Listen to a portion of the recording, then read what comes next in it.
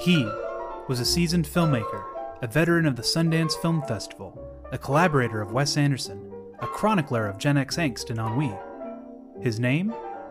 Noah Baumbach. She was the newest thing in indie film. Actress, writer, co-director, she could do it all, and all she needed was her big break. Her name? Greta Gerwig. It was the collaboration for the ages. Frances Ha is co-written by Greta Gerwig and Noah Baumbach, with Baumbach directing Gerwig in the starring role. Frances Ha became an instant classic in the realms of the indie film world. It's about Frances, who is a 27-year-old woman trying to make her way in New York City. By day a struggling dancer, Frances is flung from living situation to living situation after her best friend Sophie ditches her to live in the pricey Tribeca neighborhood. In the process of slowly drifting from her platonic lesbian life partner Sophie, Frances learns to love herself and find her groove. Shot in black and white on digital camcorder, the film's lo-fi tech renders a romantic and evocative portrait of a woman figuring things out, one drunken party at a time. Frances Ha confirmed Noah Baumbach's place in the film canon and was a remarkable debut of the multi-talented Greta Gerwig, who would go on to direct critically acclaimed darlings like Lady Bird and Little Women. Witty, clever, and amusing every minute of the way, Frances Ha is a thing of beauty.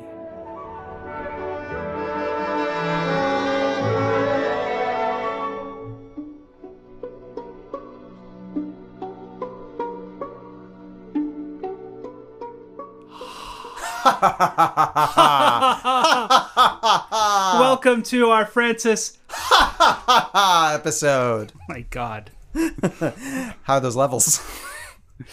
You blew my ear out. And this is the first time that you and I are in the same room in 5 months. Yeah, Ryan and I have joined our pods, and so we're actually recording in the same space. It's Yay. So weird looking at your weird face. It's weird having your voice in this space in front of me.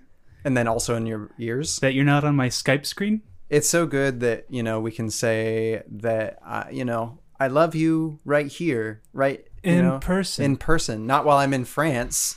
And I have to pretend like I'm, Missed your call. Yeah. Oh, sorry. We watched Frances Ha. If you couldn't tell. Frances Halliday, who is Frances Ha, is the main character. Can you tell me whether this was a rom-com or not? Just right up front. So as I was starting the movie, I was like, ooh, we might have already been stretching this as a rom-com. I told Robin what we were doing this week, and she was like, is that a rom-com? I don't think it's a rom-com. So it is a rom-com in the way that I Love You Man is a rom-com. Right. It's a romantic friendship. Yeah. Yeah. Yeah, and I was reading an essay on the Criterion website, and it's like, it's also a romance between Frances and herself. It is. Because at the, spoiler alert, I guess, but at the end of the movie, the entire arc that Frances takes is that, one of commitment, but committing to herself, and more committing to finding something that she wants to commit to in a weird way. And we'll get to that, but it is a romantic film, even though it's intellectual. Yeah, but it also makes fun of intellectuals. It really, yeah, it does. It's self-aware enough, which, sometimes gets on my nerves and sometimes is great because Noah Baumbach is a good writer. Yeah. And he co-wrote this with Greta Gerwig, right? Mm-hmm. Starring Greta Gerwig and directed by Noah Baumbach, who also did fun films like Kicking and Screaming, which we also watched together. Did we? Yeah. Oh, okay. You made me watch it. Oh, I did? Yeah. I was very underwhelmed by it, weren't you? Yeah, I mean, I think we also watched it right when we got out of college, and that movie is kind of mocking the idea of thinking that you'll do something and be great and be friends with people right out of college that you were friends with anyway. Right. And it's kind of a disillusionment film, and I don't think you and I were in the mood to be disillusioned about our dreams. Yeah. Well, let me give a history of the filmmakers and where this movie came, at what the cinematic moment and who were behind the scenes, let's talk about Noah Baumbach a little bit, and let's talk about Greta Gerwig. So Noah Baumbach started making movies in the 90s, and he was part of the American independent film scene, which is the same generation of like Kevin Smith and Clerks, Richard Linklater. And I felt like Frances Ha had a lot of elements that were like Before Sunrise. Yeah, very much. It felt like if you combined Before Sunrise with Fellini and like all the French New Wave directors. Yeah. So Noah Baumbach was just one of those lucky filmmakers who just got to make a bunch of indie films in the 90s, and his first one was Kicking and Screaming, which did well at Sundance. And yeah, like Kelly and I just said, it's, for us 20 years later, it's like, it's fine. It's nothing special. It's not a great comedy, but no, but it has its moments for sure. And you can see that this person is a talented filmmaker. Yeah. But he made other, critically acclaimed films like The Squid and the Whale, which was a big deal. But then he made some other just smaller indie films, but always had celebrities in them, so he always got produced. And he's like, I think Noah Baumbach's career is really interesting to me because he has done his own projects quite a bit, but he's also like, I think he's still working for a living because he wrote Madagascar 3. Oh, he did? Yeah. So that's weird. So it's when they go to Europe, and I don't know if he wrote the whole thing or he was brought on to doctor or something, but it goes to show you that like a lot of filmmakers who are really good filmmakers, like you need hits in order to basically pick your projects all the time, and otherwise you're always working. Yeah, I'm looking up his IMDb. That's right. He collaborated with Wes Anderson on Life Aquatic. And Fantastic Mr. Fox. Mr. Fox. Mm-hmm. What do you mean? That's my trademark. And the thing about the films that he's been behind, they're usually pretty bitter movies. Mm-hmm. And it's just so strange that he worked on a kid's comedy. And it's just like the bitter guy, the pessimistic bitter guy. Yeah, well, he's a...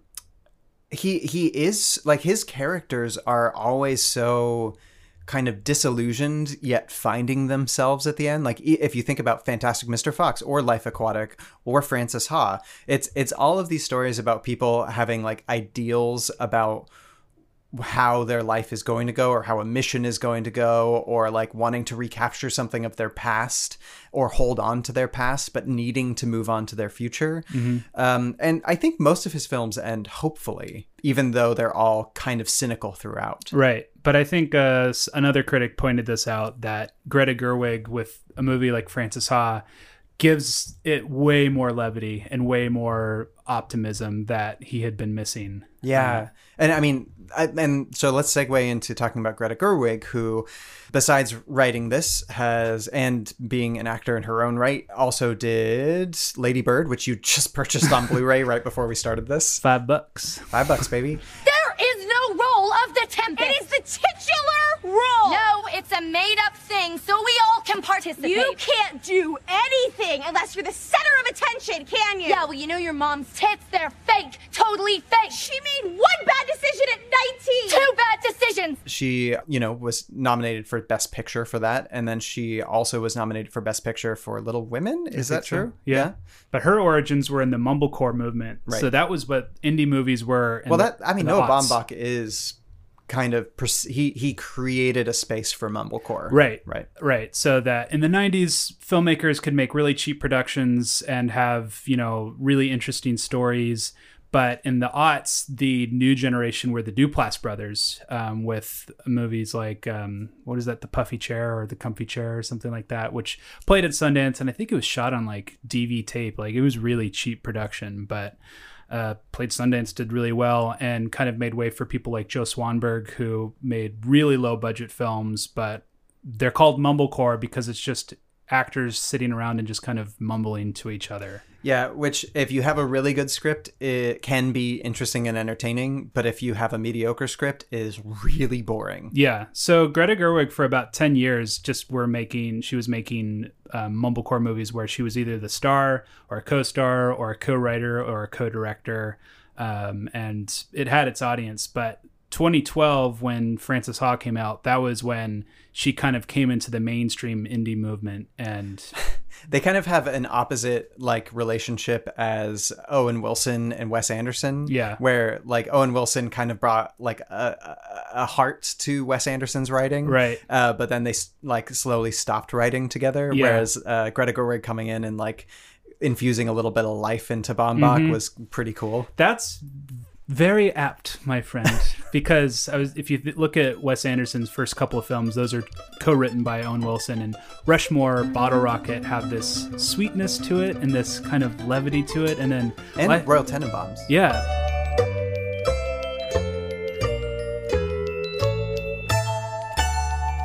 But Life Aquatic and Fantastic Mr. Fox feels a little dour in comparison. Let's just see if you can get one of these dolphins to swim under the hull and give us a look.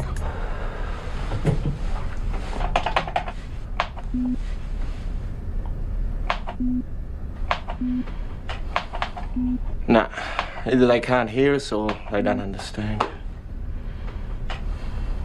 Son of a bitch, I'm sick of these dolphins. Like even the filmmaking of those are extremely intellectual. The characters are all very intellectual, and they don't like there is something akin to Wes Anderson in the filmmaking of Frances Ha, where you have these characters, and I was really trying to pin it down, where Frances's best friend Sophie is somebody that we get like right from the beginning. They're best friends, and they are as close as two people can be. Robin and I recently listened to S-Town, or Shit-Town, as some people like to call it. There was this quote in it where he said that intimacy is the lack of fear of being, and I'm butchering this, but it's the lack of fear of being judged for your words or your deeds by another person. And I felt that Sophie and Frances were extremely intimate with each other, but they were intimate in an intellectual way. But at least in the filmmaking, there was a huge lack of vulnerability and a very heightened sense of pride, I guess, between those two characters, or between all characters, where it's very Wes Anderson-y, Baumbach-y kind of style, where these characters relate to each other and are obviously really close, but their feelings aren't on their sleeves, or they don't have a lot of feelings that get high or low. And almost at every point in time where you think people are going to have a lot of feelings, it's subverted by just like somebody walking out the door, or somebody exiting a moment, or somebody saying, "Sit down, I'm going to leave." Yeah. And yeah, it's a really interesting way of filmmaking. Well, like if you take Kylo Ren. Yeah, the opposite of Kylo Ren. I just love that Adam Driver's in here. And I remember when he was cast in The Force Awakens, and I was like, the goofy dude from Frances Ha? Well, yeah, because I'd also seen him in other New York stuff like Girls. Yeah. He's like, he's the bad guy? Which is great. Like, that guy's got range, right? Yeah. And I haven't actually seen Greta Gerwig in anything else, so I don't know how to judge her against her own roles, but she's really great in this. This is probably like one of the best.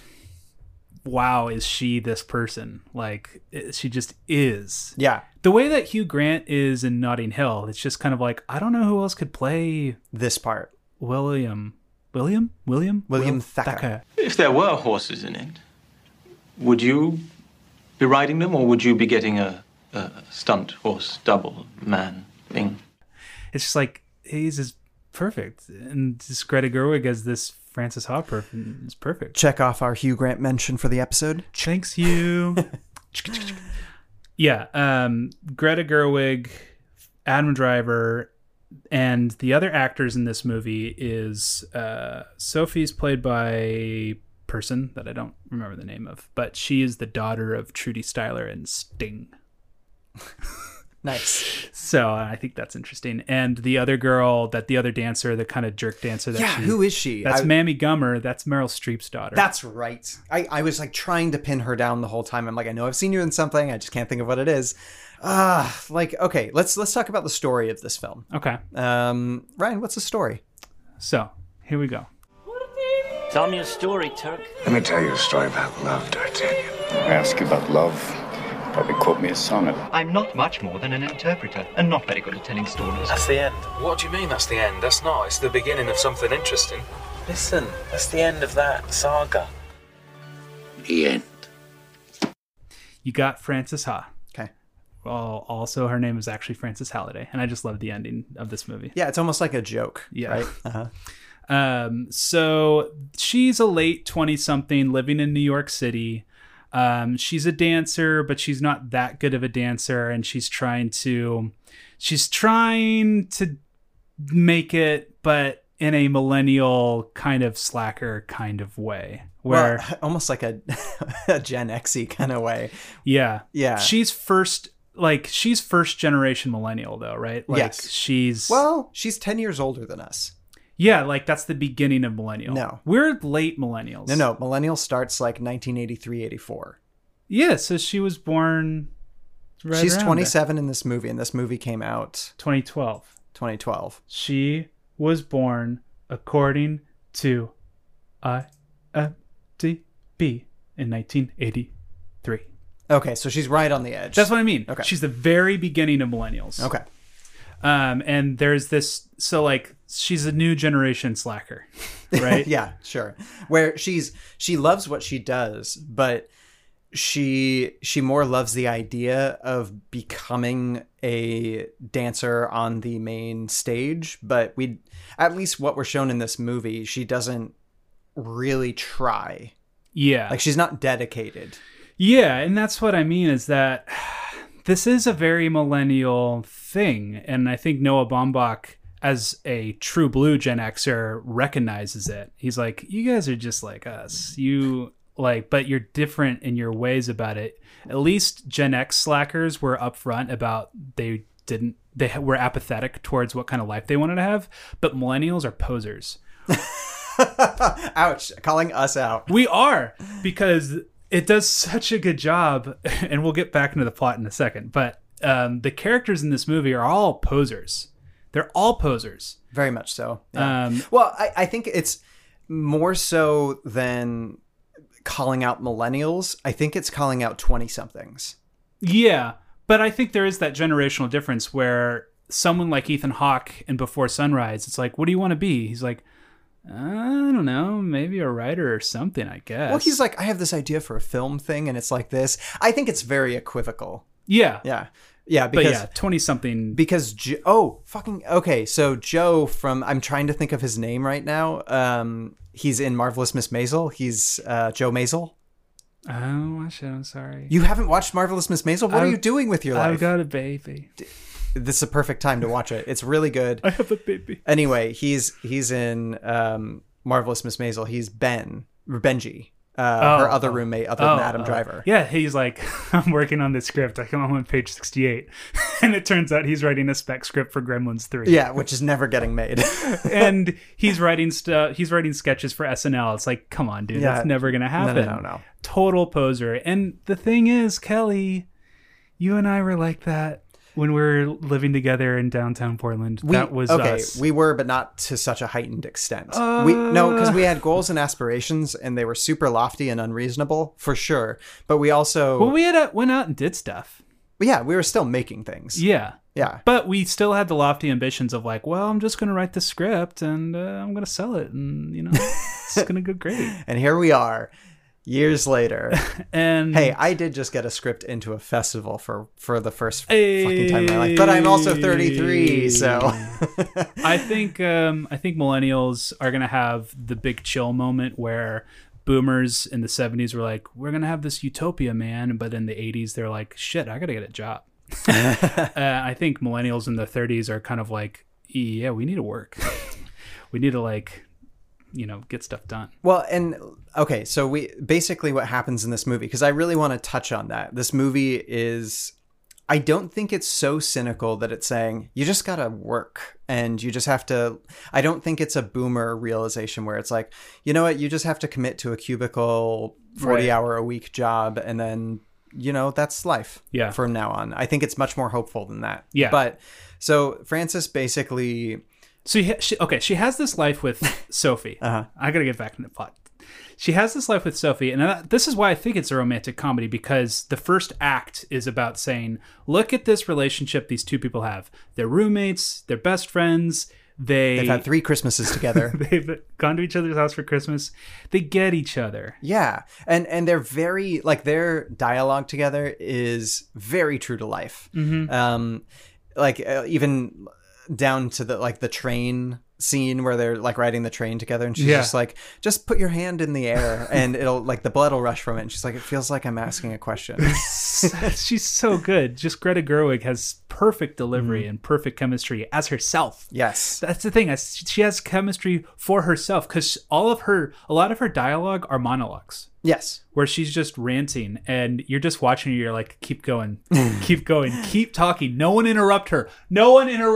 I just want her to keep saying things. And most of the dialogue written for this movie was pretty good. I really liked it, but every once in a while there was a line that like, these actors in this movie are all fantastic, and they're all pulling off the lines that don't work, because there were many moments in this movie where I was like, that's such an awkward line to have to say out loud. I was like, okay, well, you guys had an idea for this, and this actor is pulling it off, but it's not the best writing here. And that's fine, because overall it was really good.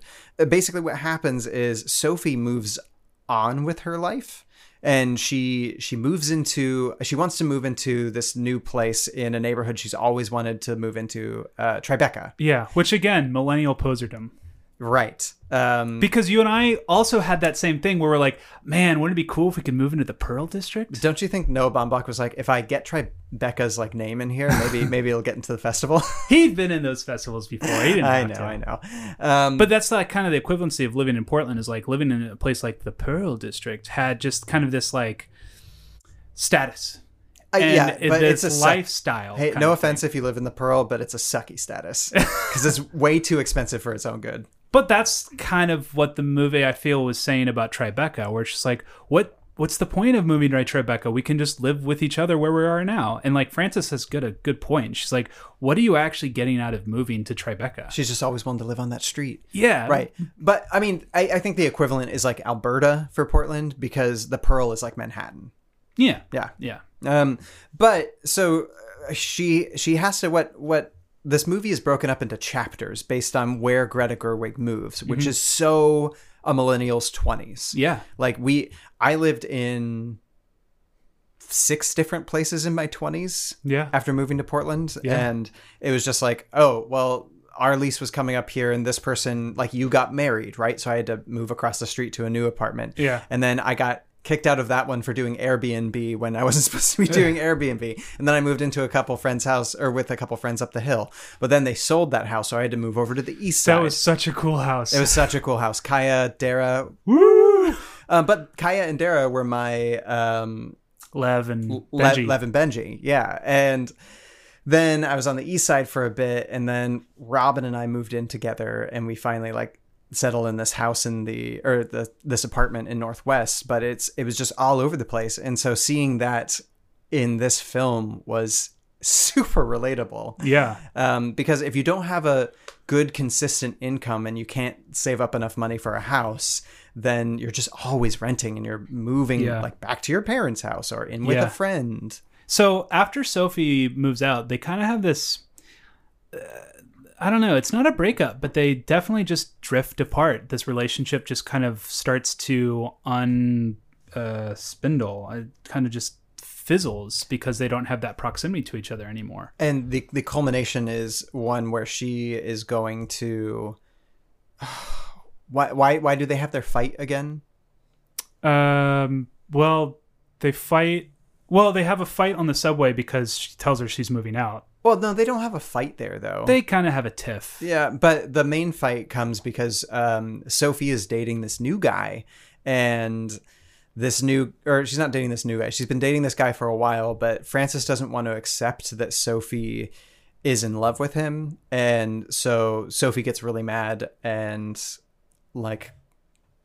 the fight at the bar. At the bar, yeah, and then they're going to like the Galapagos or something the next day, and she's just jealous. She is. It's just jealousy over the fact, and it's not even. It's like being hurt because you're not the person in somebody's life that they're telling everything to. Like Frances is finding out things about Sophie's life later and later, or through other people throughout the course of this. And it's just a tragedy where you see her like holding less and less of this rope that is the cliff that is Sophie. And she's like just about to fall off this rope when like she's hearing about Sophie's life through like a sixth party. Yeah, basically. which is shitty. Yeah. It's really shitty.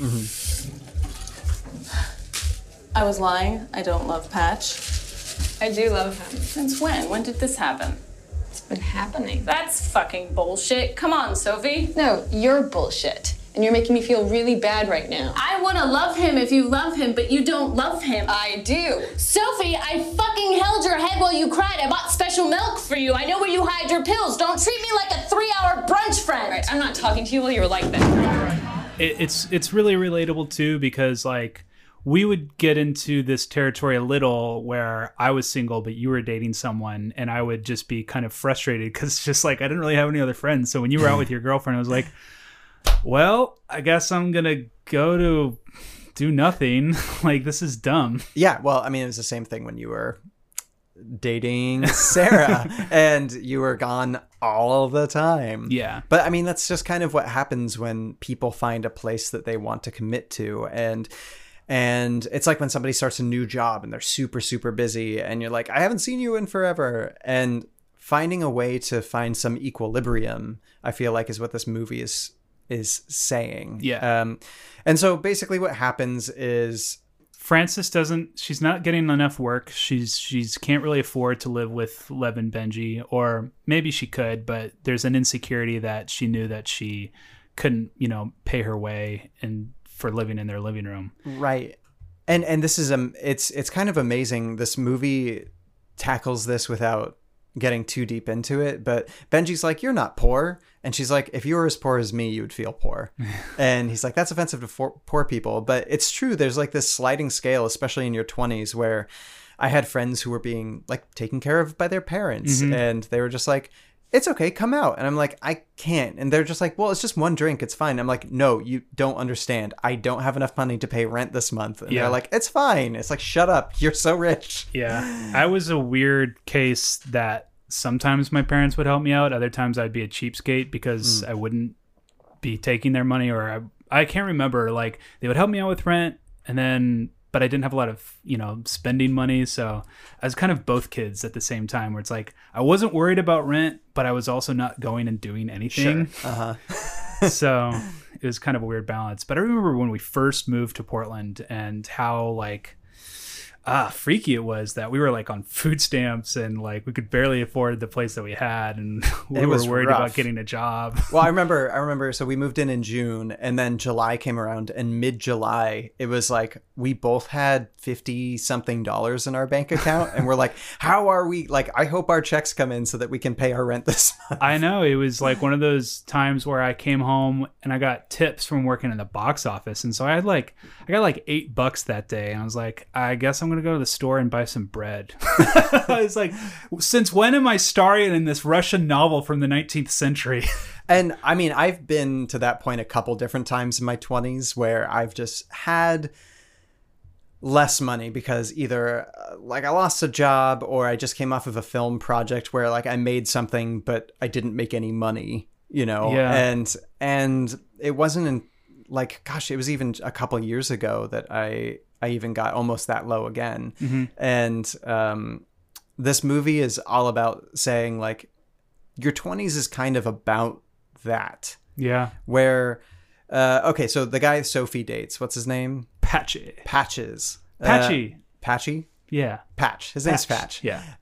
He's he's a high flying, really rich investment banker. Like Yeah. you get a glimpse into Sophie's house when they have a phone conversation once, and it's Yeah. just like she has a nice new iMac and like a billion books in the background. Yeah. And she, like, her life compared to Frances's is it's a stark difference. And Patch is somebody who like is pretty basic. He wears like a hat that just it's like a Yellowstone hat, and he seems like a nice guy and all, but he also is somebody who is committed to working in money. Yeah. And so he's just like a guy who's has money, and Frances just, I think part of her jealousy comes from the fact that he is so different from her, and he comes back from the bathroom, he says, sorry, I have to take a leak. And since they're so different, she just doesn't understand why Sophie could be with someone who is so different from her. Yeah. It's almost an insult. Yeah, because Frances would never date someone like Patchy. No. So why would Sophie? Right. And eventually what happens is after Frances goes through all of this kind of disillusionment, she's offered this job at the dance company that she's been trying to become a regular dancer at instead of an apprentice. Mm-hmm. And she just can't. Like, and she finds this out through the director basically being like, hey, do you want to take this job as an office assistant, like a front desk person? Yeah, it's an admin job. Yeah, and it's just crushing. And at first, her pride is like, no thanks, I don't want that. Obviously, I'm going to be a dancer. Yeah. But it's said with such little conviction. Yeah. And just like a huge wall of like a facade. It's very poser-ish. Yeah. But it just, the millennials have this, like, I totally have this, like, you style yourself as something. And it's like, that doesn't work in my self-actualization image of I'm a dancer person. So being an admin would be confessing that I'm not a dancer person. And so that goes against my identity or what I want my identity to be. And we're not trying to paint, like, we're both millennials, and we are not trying to paint all millennials as being the same kind of person. Yeah, but it's something I related to.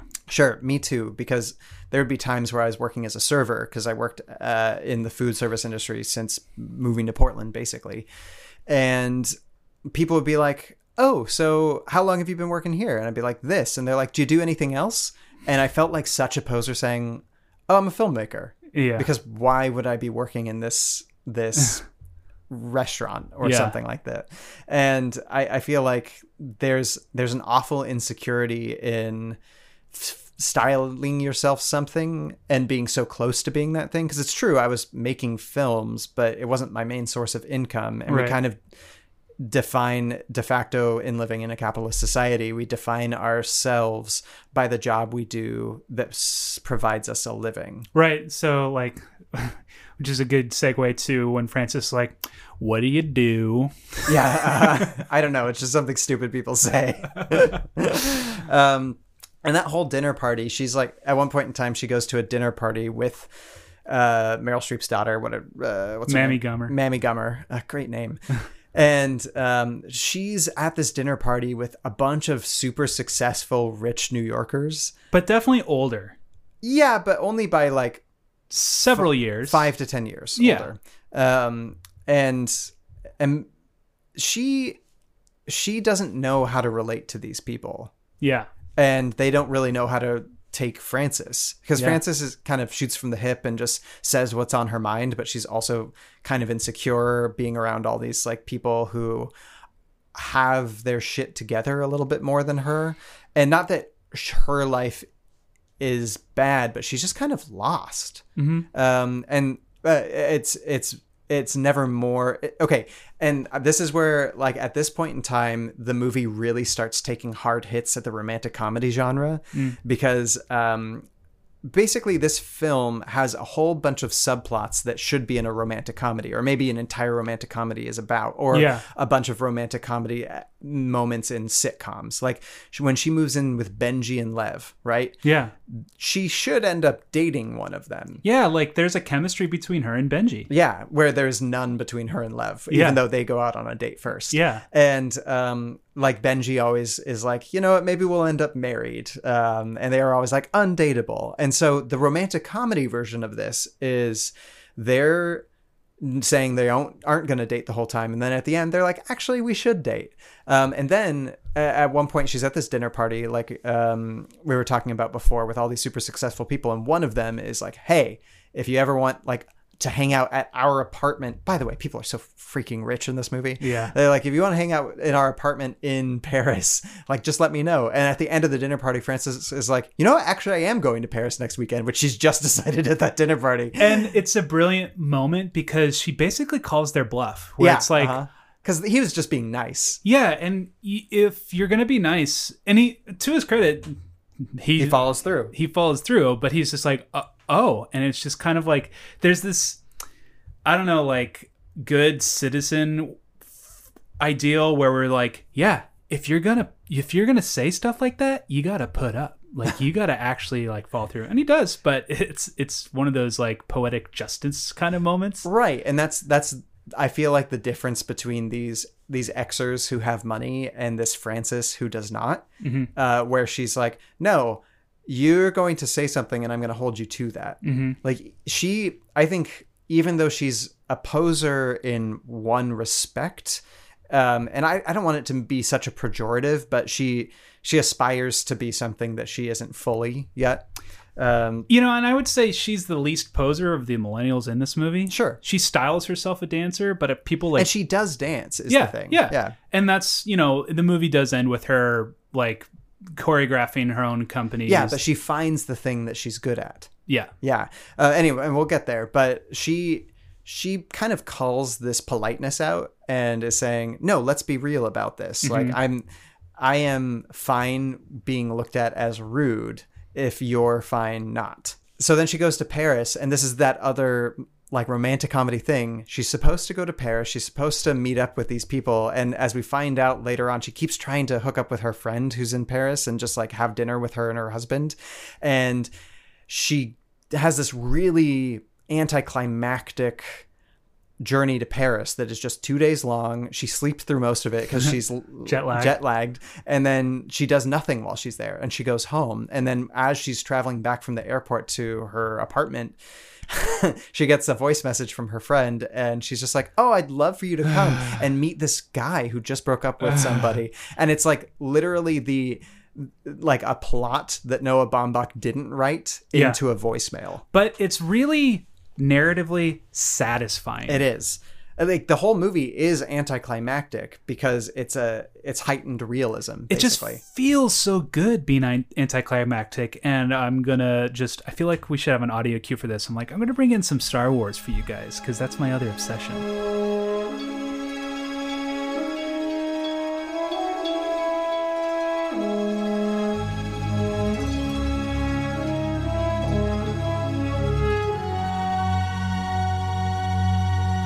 Take a movie that is very controversial in the Star Wars fandom, which is The Last Jedi, which is written and directed by Rian Johnson, who did Knives Out, which is a great movie. But The Last Jedi is kind of a controversial movie because a lot of it is anticlimactic. That you have the final battle of the movie, and I'm sorry, I'm going to spoil the movie a little bit. That's fine, everybody's seen it. It's about, like, you have all these big AT-AT walkers, and it feels like The Empire Strikes Back, and it's like, yeah, big battle. And it ends with Rose Tico literally derailing the battle and taking Finn away from doing this big hero moment and saying, no, we're not going to fight, we're just going to run. And that's my really mean way of summing up what she says. That's how we're going to win. Not fighting what we hate. Saving what we love. And the whole thing is just not a battle. It's an anti-battle. And the lightsaber battle between Luke Skywalker and Kylo Ren he's not really there. It looks like he's there. So they don't actually have a lightsaber duel. It's this fake duel. Sure. And it's really dissatisfying. Where it's... I disagree with you, but that's fine. But you can understand objectively what I'm getting at. Yeah, sure. It is... there is a lack of conclusion to this battle. It's a trick, though, so I still felt satisfied by it. But wouldn't you call it, just looking at it, is anticlimactic? Would you still use the word? Sure, yeah. Whereas, I get where you're going. For you, it worked. For me, it didn't work. Sure. But in Frances Ha, it works so well. And I'm kind of confused why it works well in Frances Ha and not for The Last Jedi, where I was just kind of like left wanting. I know why. Okay. I thought a lot about this. Frances Ha is a movie that, down to its very bones, wants you to think that the world is less dramatic than it actually is. because Frances, like I was saying, if we were writing this movie into a romantic comedy, she would be pursuing dance, and she would be pursuing it harder and harder and harder, like a Save the Last Dance or something. And she'd be getting better and better at dancing, and then she'd make the troupe in the end, right? This is our hero's journey. This isn't a hero's journey. This is a human's journey. And so something like Star Wars, we expect the hero's journey, not only because, you know, George Lucas loves the hero's journey, blah, blah, blah, but because we're living in a fantastical world where anything is possible.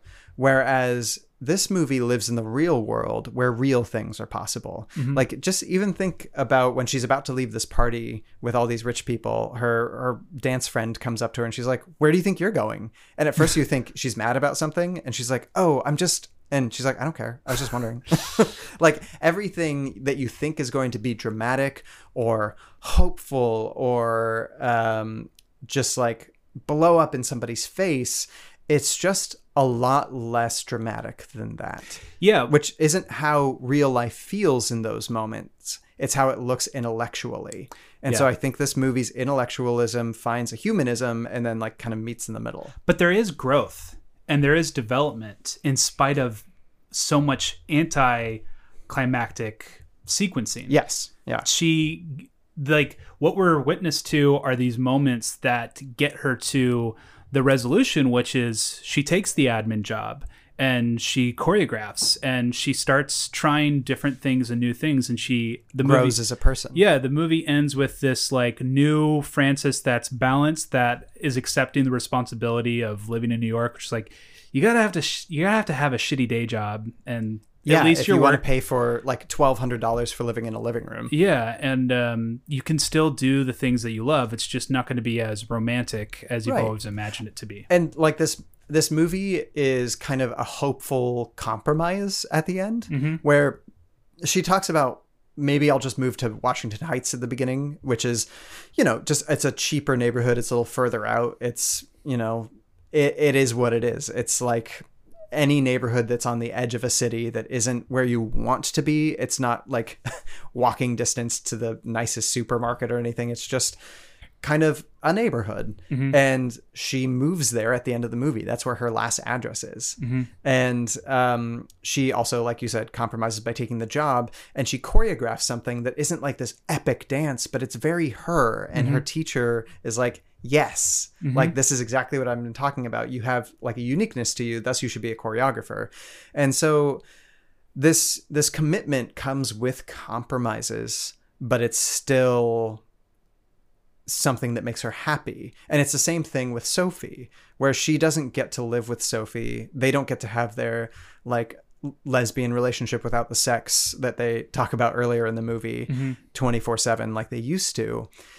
She has to share her with Patch in the same way, where she's not in the dance troupe, but she gets to make dance troupes happen now. Yeah. Like, it's about saying, like, in order to find what you want in life, you're either going to have nothing and pretend that you're going towards perfection, or you're going to compromise and find love in something new. Yeah.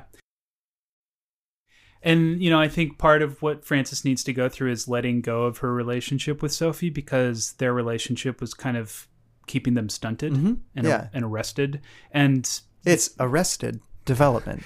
And you can't blame them. No. Like, they each needed to move on in their own ways, and Sophie was just far more willing to do it sooner. Yeah. And it's crazy. Like, she quit her job at Random House. I'm like, Random House, that's a good job. What are you doing? But she goes to Japan, and then she gets super depressed. Yeah. And I'm glad you brought up Arrested Development, or maybe I did. But that he didn't. Going back to that idea of anticlimactic, I used to get frustrated watching Arrested Development, because I'm like, man, these guys can never catch a break, because every episode, whatever thing they're trying to do to get ahead, they're always foiled.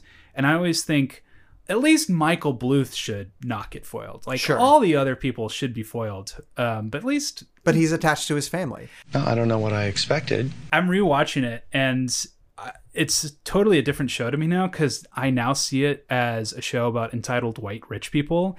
And I'm like, Wait, you didn't see it as that before?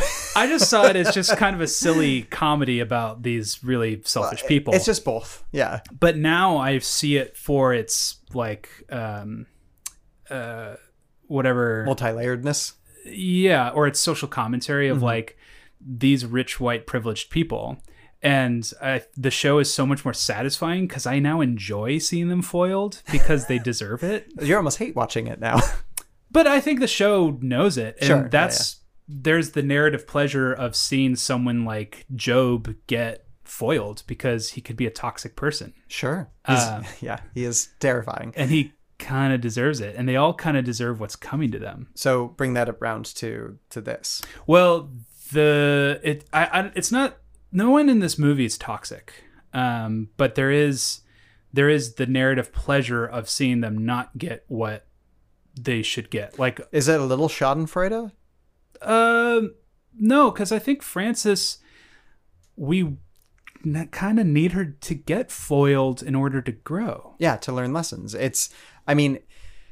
Instead of it being obstacles presented to her, she is her own obstacle in this movie, which is why it's a very interior film. It's an intellectual film because it's somebody trying to overcome their own problems. Yeah. And I think if a studio had made this film, or if they were making this movie for a studio, the studio head would be like, why don't we see Frances and Benji like moving in together? Well, yeah. And there's an extreme lack of love life in, at least these years of Frances's story, because right at the beginning of the movie, she breaks up with somebody whose name I can't even remember, Joe, maybe.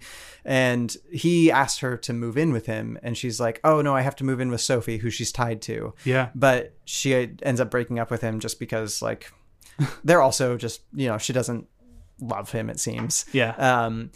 But she doesn't hook up with anybody that we know about in this film. Yeah. And that's very odd for like a 90s, or not 90s, but it feels like a 90s. Yeah. It's very odd for a movie that's about somebody in their 20s who has all of these potentials, I guess. Yeah, and she's definitely attracted to people. She thinks Lev's hot. And but in a conventional rom-com, it would culminate with a relationship with Benji. Yeah. And it would be like, she finally found her like purpose with this guy.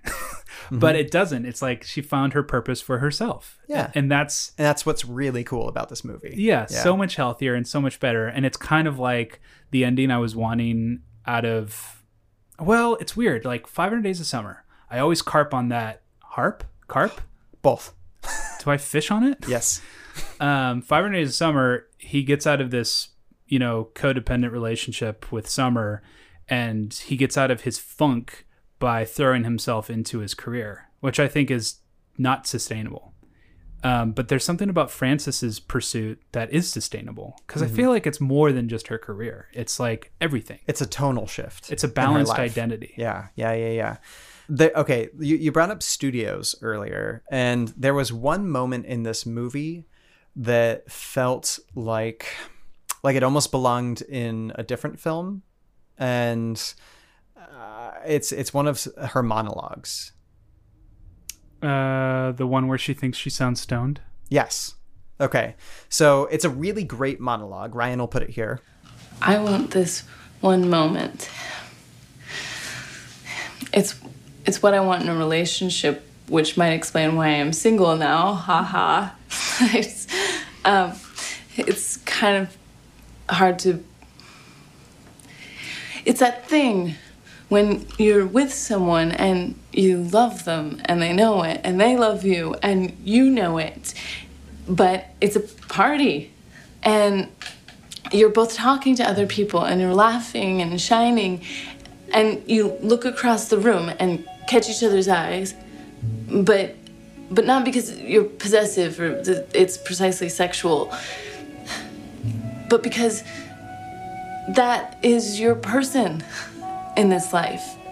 And it's funny and sad, but only because this life will end, and it's the secret world that exists right there in public, unnoticed, that no one else knows about. It's sort of like how they say that other dimensions exist all around us, but we don't have the ability to perceive them. That's what I want out of a relationship. Or just life, I guess. Love. Blah. I sound stoned. I'm not stoned. Nice. And what happens is she's been at this dinner party and she's almost just been swinging and missing with all of her conversation points with all these richer, older people. Mm-hmm. And at one point in time, she's just sitting down with a couple of people who are talking, and she has this really beautiful monologue about how all she really wants in life is to be in love with somebody and have such a steady relationship with them that they can be at a party and they can look across the room at each other and share a look, and in that look know that they love each other. And it's such a like that is a moment that we all kind of long for, and to write it like that is just so good. But the way it's expressed, I was almost like, man, Meg Ryan could have said this in another movie. I guess so, but she just has this adorkable delivery that I don't think Meg Ryan could have nailed. I don't know. It worked here. And it was all setting up that moment that she has with Sophie later on, where it kind of shows that their relationship is healed and at this point. A balance. And it has a balance to it. But it felt like that monologue should have been in a studio film. And I don't dislike it here, but it was the only thing about this movie that felt very studio-esque. Yeah, if it was in a Nora Ephron movie, it would be a lot cleaner. It would be a lot smoother, and there wouldn't be any kind of like M-dashes. Well, that's all in the performance. Yeah. Like if Meg Ryan did it, I can just imagine her she would have teared up a little at the end instead. Yeah, she would have been very slow, steady, and it would have been the same kind of monologue. But she would have been figuring it out as she was saying it too. Yeah, but like in When Harry Met Sally, she's talking about with Joe how they never made love on the floor. They never went off to Europe. And that monologue is very methodical. Mm-hmm. And I feel like Frances Ha is like these jagged edges, just kind of like, she's just kind of like... Yeah, it's very raw without, being WWE. Yeah. Yeah. Well, I mean, that's basically it. That's the movie. What do you think about her? She does have these moments where she's physically touched and she does the... I was wondering about that because I feel like Frances herself, like at first I was like, ooh, maybe she's gone through some sexual trauma of some kind. Or maybe she's just like, that's how she communicates. She's just very upfront and she's like, no, don't want to be touched. Don't touch me. Yeah. And I think if you knew Frances, you would know when she wants to be touched and how she wants to be touched. But Lev doesn't know her. He's just basically looking to hook up, and she knows that, and she's not looking to do that. And so that's where it ends. But they don't, it's not like she goes home afterwards, because this movie, if like we said before, is anticlimactic. And so she just starts hanging out with Lev and Benji that night, and they all hang out together and then become roommates. It's an unlikely situation that would totally happen. Definitely. Yeah. I also like her trip to California. To see her, yeah, because Greta Gerwig loves Sacramento. Is she from Sacramento? I think so. Okay.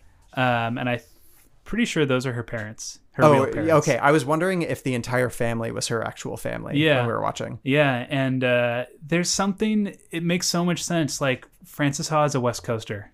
Oh, yeah. Very much so. There's a cold intellectualism at certain points in, and we'll talk about it when we get there, but in Little Women, where it's like, wow, this feels very New York for being like Connecticut or Massachusetts back in the day. But she brings a sense of like life and spasm and like wonder and weirdness that only Northern Californians can. Yeah. Yeah. Well, we'll say Cascadians, because we're from Portland, and that totally would make sense. Yeah, and like her boss at the dance company is very New York, where she's just like laying it out straight, but doing her a favor by being nice about it. And you could tell, like, her boss knows this about Frances, that there's like a sensitivity to Frances, that she's not used to the East Coast rigidness of like, look, you're not in it. we're done. But she tries. And I really liked her boss because she has a New York attitude, but she's going to make the effort of being compassionate. Yeah. And, being a Portlander, a couple of Portlanders, I know a lot of people who have moved to New York from Portland and have moved from New York to Portland. And there seems to always be kind of an emotional language barrier that you have to learn when you go to those two places. I remember Bill moved here from New York, and he said he went into a Subway once, the restaurant, and somebody just started talking to him, and he's like, "What do you want? What do you want from me? Why are you trying to con me?" Yeah. And it was just somebody being nice. And I feel like Frances kind of brings that into this world, and that's why it's hard for her to communicate sometimes with people. Yeah. And it's kind of a tragedy, because if Frances moved to Portland, she would thrive in Portland. Gosh. Well, maybe New York is the whetstone on which she sharpens herself into a more capable person. Yeah, because Frances, had she moved, especially in 2012, this was the era of coming to Portland to retire. Yeah. And yeah, she would have just not needed a huge amount of money for rent, and she would have been happy to live on the East Side, and she would get all her needs met in terms of the boho life that she was wanting. And then when 2016 rolled around, she would have to move away from the East Side because it just got super expensive. Yeah. Then she would move to the suburbs like me. But yeah, this Frances Ha character is kind of that perfect combination of California and New York. Yeah. And again, I think it's New York is the beacon for all posers to try it. Because New York is if you're saying I'm living in New York as a screenwriter, it sounds real, but it's not actually what's happening in your life. Well, for very few people it is. Exactly. Yeah. But so many, and I mean, maybe people live in New York. It's no, we're all doing it. But it seems like a lot of people are saying, I'm going to go to New York and I'm going to do it. It's well, you're going to try to do it. Yeah. And you might have some success, but I also know a lot of people who have moved to New York and moved back because it's been so hard. But the same thing is true. I remember I lived in Spokane, where we went to school before we moved to Portland. And I told somebody at my job that I was moving to Portland, and she was like, "Oh, you'll be back in a couple of years." I was like, "What do you mean?" And she's like, it's just what I see. People move to big cities. It's hard. They don't make it. They move back. And Portland's a pretty small pond compared to New York, but it's a pretty big pond compared to Spokane. Do you remember you were in Spokane a couple years after you graduated? Do you remember feeling I can't stand another minute in this place? Yes. You know me so well. Yes, that is. I was there for about a year and a half after. Oh, no, just a year after I graduated. Yeah. And it was getting to that point where I was like, I am in the same place I went to high school. I need to get out of here so badly. And you can kind of see a little bit. It's not in the text of when Frances goes back to Sacramento, but I love that sequence so much because it so felt like going home. Mm-hmm. There's so much of this movie gets well in real life, where she doesn't go to church in New York, but she goes to church with her parents when she's home. Yeah. And that church is so fun, hippie, Northern California church. You know what it is? It's a Unitarian Universalist church. Oh, nice. So it's everybody's welcome. It's here. very kumbaya. Yeah. But between those moments and when she goes to the ATM when she has a date earlier in the movie, she does that thing. Are you sure you want to spend $3 extra to get this money? I have been there so many times in my life, and this movie was just so choice like that. Yeah. When she goes back to work at her school, I was reminded of that when I spent just the summer in Spokane, and I didn't go home. It was the summer of my junior year or something like that. And I just remember I was contemplating staying in Spokane for a little bit longer and just thinking, I can't leave here. But now 5 years after, for Frances, 5 years after college, it must have been, I don't know, kind of humiliating to go back. Well, she just went back for Christmas. No, to college. Oh, to college. Yeah. I remember I was thinking at one point in time of going back and getting my master's there because I could just get a cheaper education, but a good one still. Yeah. And at one point in time, I had deferred going to Oxford for a while, and I was debating like, do I want to go there or do I want to go where I can get almost a free education? And I was like tossing these back and forth, and there was a little like pre-shame in leaving college, going somewhere else, and then going back to that same college. Like, because Frances goes back to her college not for an education, but just to like act as a waiter for a while, and she's planning on like taking some dance classes while she's there, but she doesn't even get to do that. And so it's so like she has that conversation with the girl who's just like, what are you doing here if you're not a student? And so it would be weird, but I think it's something when you're lost in your life, you just want someplace comforting that can give you the peace of mind to think about next steps. And I feel like that's what she was doing there most of all. Yeah. My favorite scene in the movie is when that girl is crying in the hallway and Frances finds her and just sits down with her. She's like, I'm just going to sit here. It reminds me so much of being an RA. Yeah. Oh, man. It made me be like, and I have added a third fictional character to whom I confess my love to. Like, that's just such a lovable trait that she's just compassionate. She's like, I don't know if you need someone to talk to. I don't know if whatever you need, but I'm just going to sit here. And that's the other thing that's very like Californian, I guess, about her, or West Coast. She's somebody who knows when she's not emotionally invested in something, she is the perfect person to be empathetic. Yeah. Yeah. Which is great. That's what we're kind of best at. Yeah. We're great therapists. And I'm married to one. Yeah. Okay. Well, Ryan, I think it's about time to go to the Oscars. This is a new way of me doing this. No. Okay. I need the big thingy thing. Okay. This is Ryan and Kelly's Rom-Com Oscars. Yay! So, what's your Oscar? My Oscar. I want it to be really unique because I've been pretty vague in the last few You haven't months. even thought about it. No. I need it to be from off the cuff. Best fake fight. Yes. Throughout the movie, Sophie, well, not throughout the movie, but just at the beginning, Sophie and Frances do fake fights. Yeah. Which I love. I have had friends that I love doing that with. You and I even do something like that every once in a while. And it's just so charming. Yeah. Yeah. That's very good.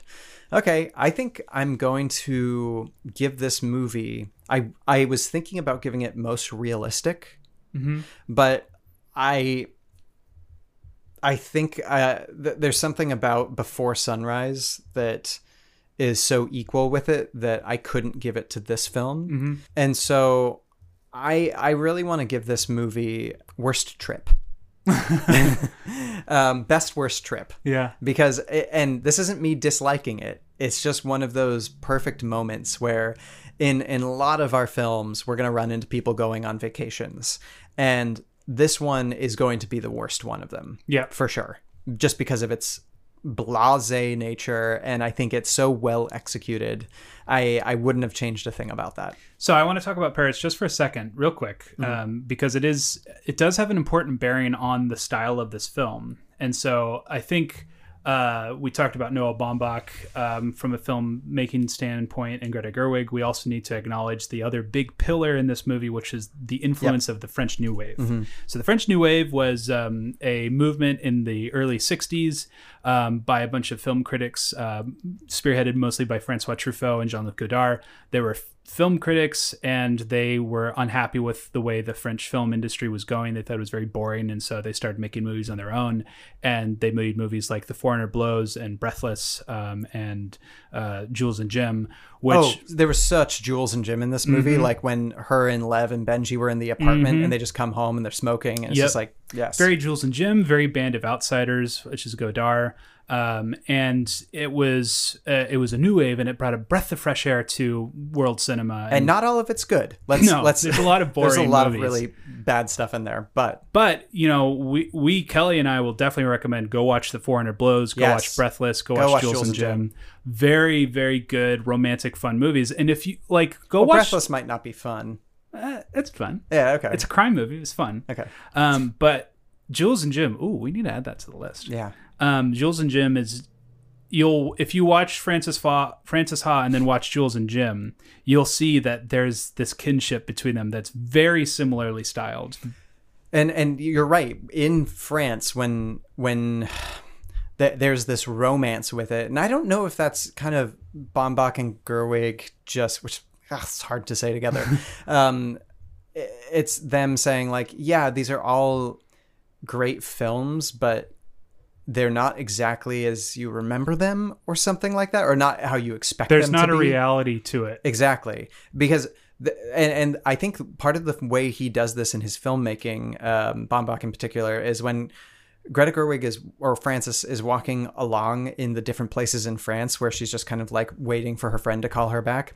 You always see like the Eiffel Tower in the background, or the Champs-Élysées in the background, and just all of these huge landmarks that Frances is just doesn't care about. It's just like, she's here in France. She's not enjoying it. She's not getting wrapped up in it. She's just like kind of just existing with it. Yeah, and it's again the anticlimacticness that I think everyone in their 20s needs to go through, because when you're in college, you're watching movies like these French New Wave films where it's like, you're going to have this intellectually stimulating, beautiful life where you'll have all these friends and relationships, and life is just going to be such a utopia because it's so beautiful the way that they want to depict life. And then when you actually go out and do it, it's not that at all. It's not that it's boring. It's just not this poetic life that you thought it was going to be. Right. Yeah, I feel what you're saying. What? Yes. No, it's this movie. I'm just coming up with a term. I don't want it to be anti-poetry, because poetry can be anything. Mm-hmm. This lamp right here is poetry, but there is something. I just think I want to find something that isn't a negativism to call anticlimactic, where maybe it's just realism. This movie is just, it's almost forcing realism in almost a meta way down your throat. Yeah, it's realism, but not in a way that's like, life is rough. It's not cynicism. Right. It bridges, but it's not cynicism. Yeah, it's a realism that's like, life can be beautiful and wonderful and special, just not in this... poetic French cinema way. How long does this movie last for, like in reality? Like how long is she? Probably 6 months, because she spends time in college. No, it's more than that, because because her and Sophie break up, then she moves in for a couple months with Benji and Lev, and then she has Christmas, and then it's summer. She spends the summer at this college. So maybe a year. Maybe it's about a year. Yeah, it's a very, very big year. But what I love about this movie is that it's still like those French New Wave films, because it even uses music from those movies. Mm-hmm. So when she's going to the ATM, they're using the soundtrack from the 400 Blows. Yeah, and she's running the whole time. Yeah.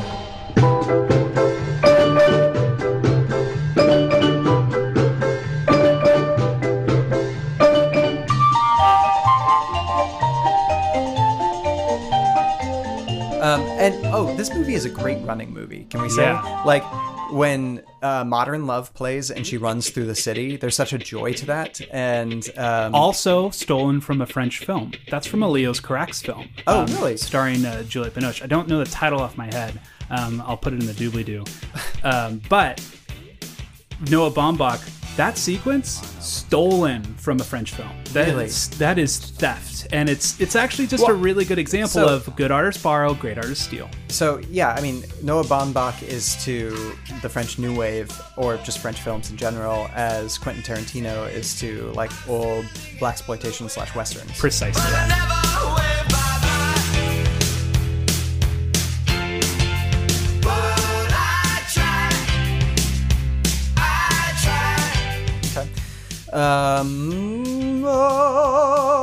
Who would you fall in love with? Frances Ha. Oh my God, she's like probably my top 3. I thought you were going to say the dance teacher. She's got a realism to her now. Yeah, for me too. Frances is such a unique character. Benji is fun, but he's still such a poser right now. Although you kind of see him grow out of that just a little bit. I do like that he has to concede that he had to take a loan from his stepdad, and it's like, yeah, you're a poser. You know it. You're literally not earning your keep. And then he literally is like, son of a bitch. But at the end, he's like, hey, I'm not dating anybody. I'm undateable too. And he kind of, for the first time, shows a little vulnerability. Yeah. And so everybody grows up a little bit in this film. But I'm going to have to say Frances Ha. She's just so awesome. She runs through the streets. I've ran through the streets listening to Modern Love. It was right after you and I saw this movie in theaters for the first time together. And I, like, a couple weeks later, I just had to get from point A to point B in the city, and I just turned on Modern Love and listened to it in my headphones, and it was amazing. I highly recommend anybody do it. Yeah. But Frances Ha, it's double jeopardy. Boom. I also want to make one last filmmaking note. This for me is like Before Sunrise, where the filmmaking is really, really interesting. But another thing that we should note is that in the same way the French New Wave happened because of technology, this is an important film because of technology, because it was shot on a Canon. Oh, it's black and white. We haven't even recognized that yet. Yeah. Yeah. And it was shot on a 5D Mark II. So it's just really? Yeah. Wow. That's one of the cameras that I learned on. You would never guess it. Mm-hmm. So they must have shot in black and white because they were shooting on the Canon. Yeah. Because the color just wouldn't look very nice. But it would be fine. Black and white. It'd be fine for television. But yeah. And so part of the reason like the French New Wave had this like energy to it is because in the 50s when they were making films, cameras were ginormous, and so they'd have to be on tripods and you couldn't really move them. But in the 60s they developed cameras so that they could be portable and you could hold them by hand, and you can just kind of move around a room and shoot on location and do whatever you want. This is actually the same thing of independent movie in the 2010s, is that people could just shoot on these camcorders, that these DSLRs that you could just go and get one from Best Buy for like $500, and you could that one was $1,500. Oh yeah, but other indie films were being made on even less, on cheaper cameras. Sure. And it's the kind of the Tangerine of its day. Yeah. And so they just went on and shot it. And so I think this movie, because they shot on a 5D Mark II, probably had one of the lowest has to be the lowest production budget of his career. Sure. Yeah. I mean, perhaps, and especially because the lighting, like, when Sophie's sitting at her desk, both when she writes the letter after she has that drunken night with Frances, and the time when they're having that conversation when Frances is in France, which is fun. She is lit so impeccably. Mm-hmm. Like, the lighting in this movie is so beautiful, not only because it's in black and white, but it feels like they're using a lot of natural light. Mm-hmm. And I have seen very few movies that were lit with natural light in black and white. Yeah. Like, most of them are studio films because they were made by studios back in the day, or they're stylized like Sin City or something like that. Yeah. And you can do I'm imagine when they're in Paris, they probably didn't have much of a presence as a crew, that they just probably Noah just had his camera. They had some, I don't know, bounce cards, and they just kind of went out and did it. Mm-hmm. And it just kind of has this, I don't know, I think it adds to this kind of realistic, this is how it was feel. Yeah. Yeah. And okay, so Noah, and since we're talking about who we'd fall in love with, Noah and Greta are married? They're lovers. We are lovers. Oh, that word bums me out unless it's between the words meat and pizza. I don't know if they're married or not, but they definitely have a kid together. Cool. It's fun when filmmakers get together. Yeah.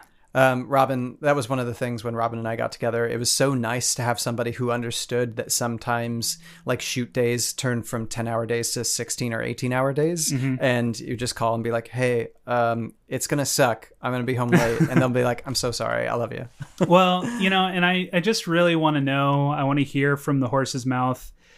Is this a Noah Baumbach film, or is it a Greta Gerwig film? No, it's both.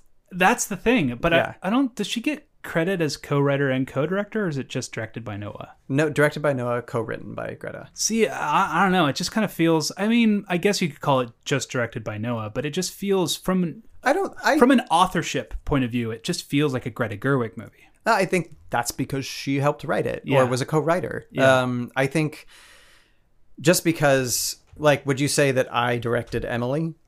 No, but you produced it in the same way that Steven Spielberg produced Back to the Future. It's like, that feels very Spielberg. Well, sure. It was directed by Robert Zemeckis, but still, it's a Spielberg movie, right? It's like, Yeah, I think I think this has Baumbach handprints all over it, and then Greta Gerwig, through the writing and just the viv that she brings as an actor, brought a lot of life to it. Yeah, but then when you have Lady Bird, and it's just it's so like, please, more Greta, more. Yeah, she really gives her movies a sense of emotional depth that this movie doesn't have. Yeah, like, because this has intellectualized emotions more so. But I think there's a glut. There's not a lot of original, thoughtful movies, and I think Greta is such a unique voice that we just need to, whatever we need to do, just get her to make more movies, please. And I can't wait to talk about and rewatch Little Women, because I had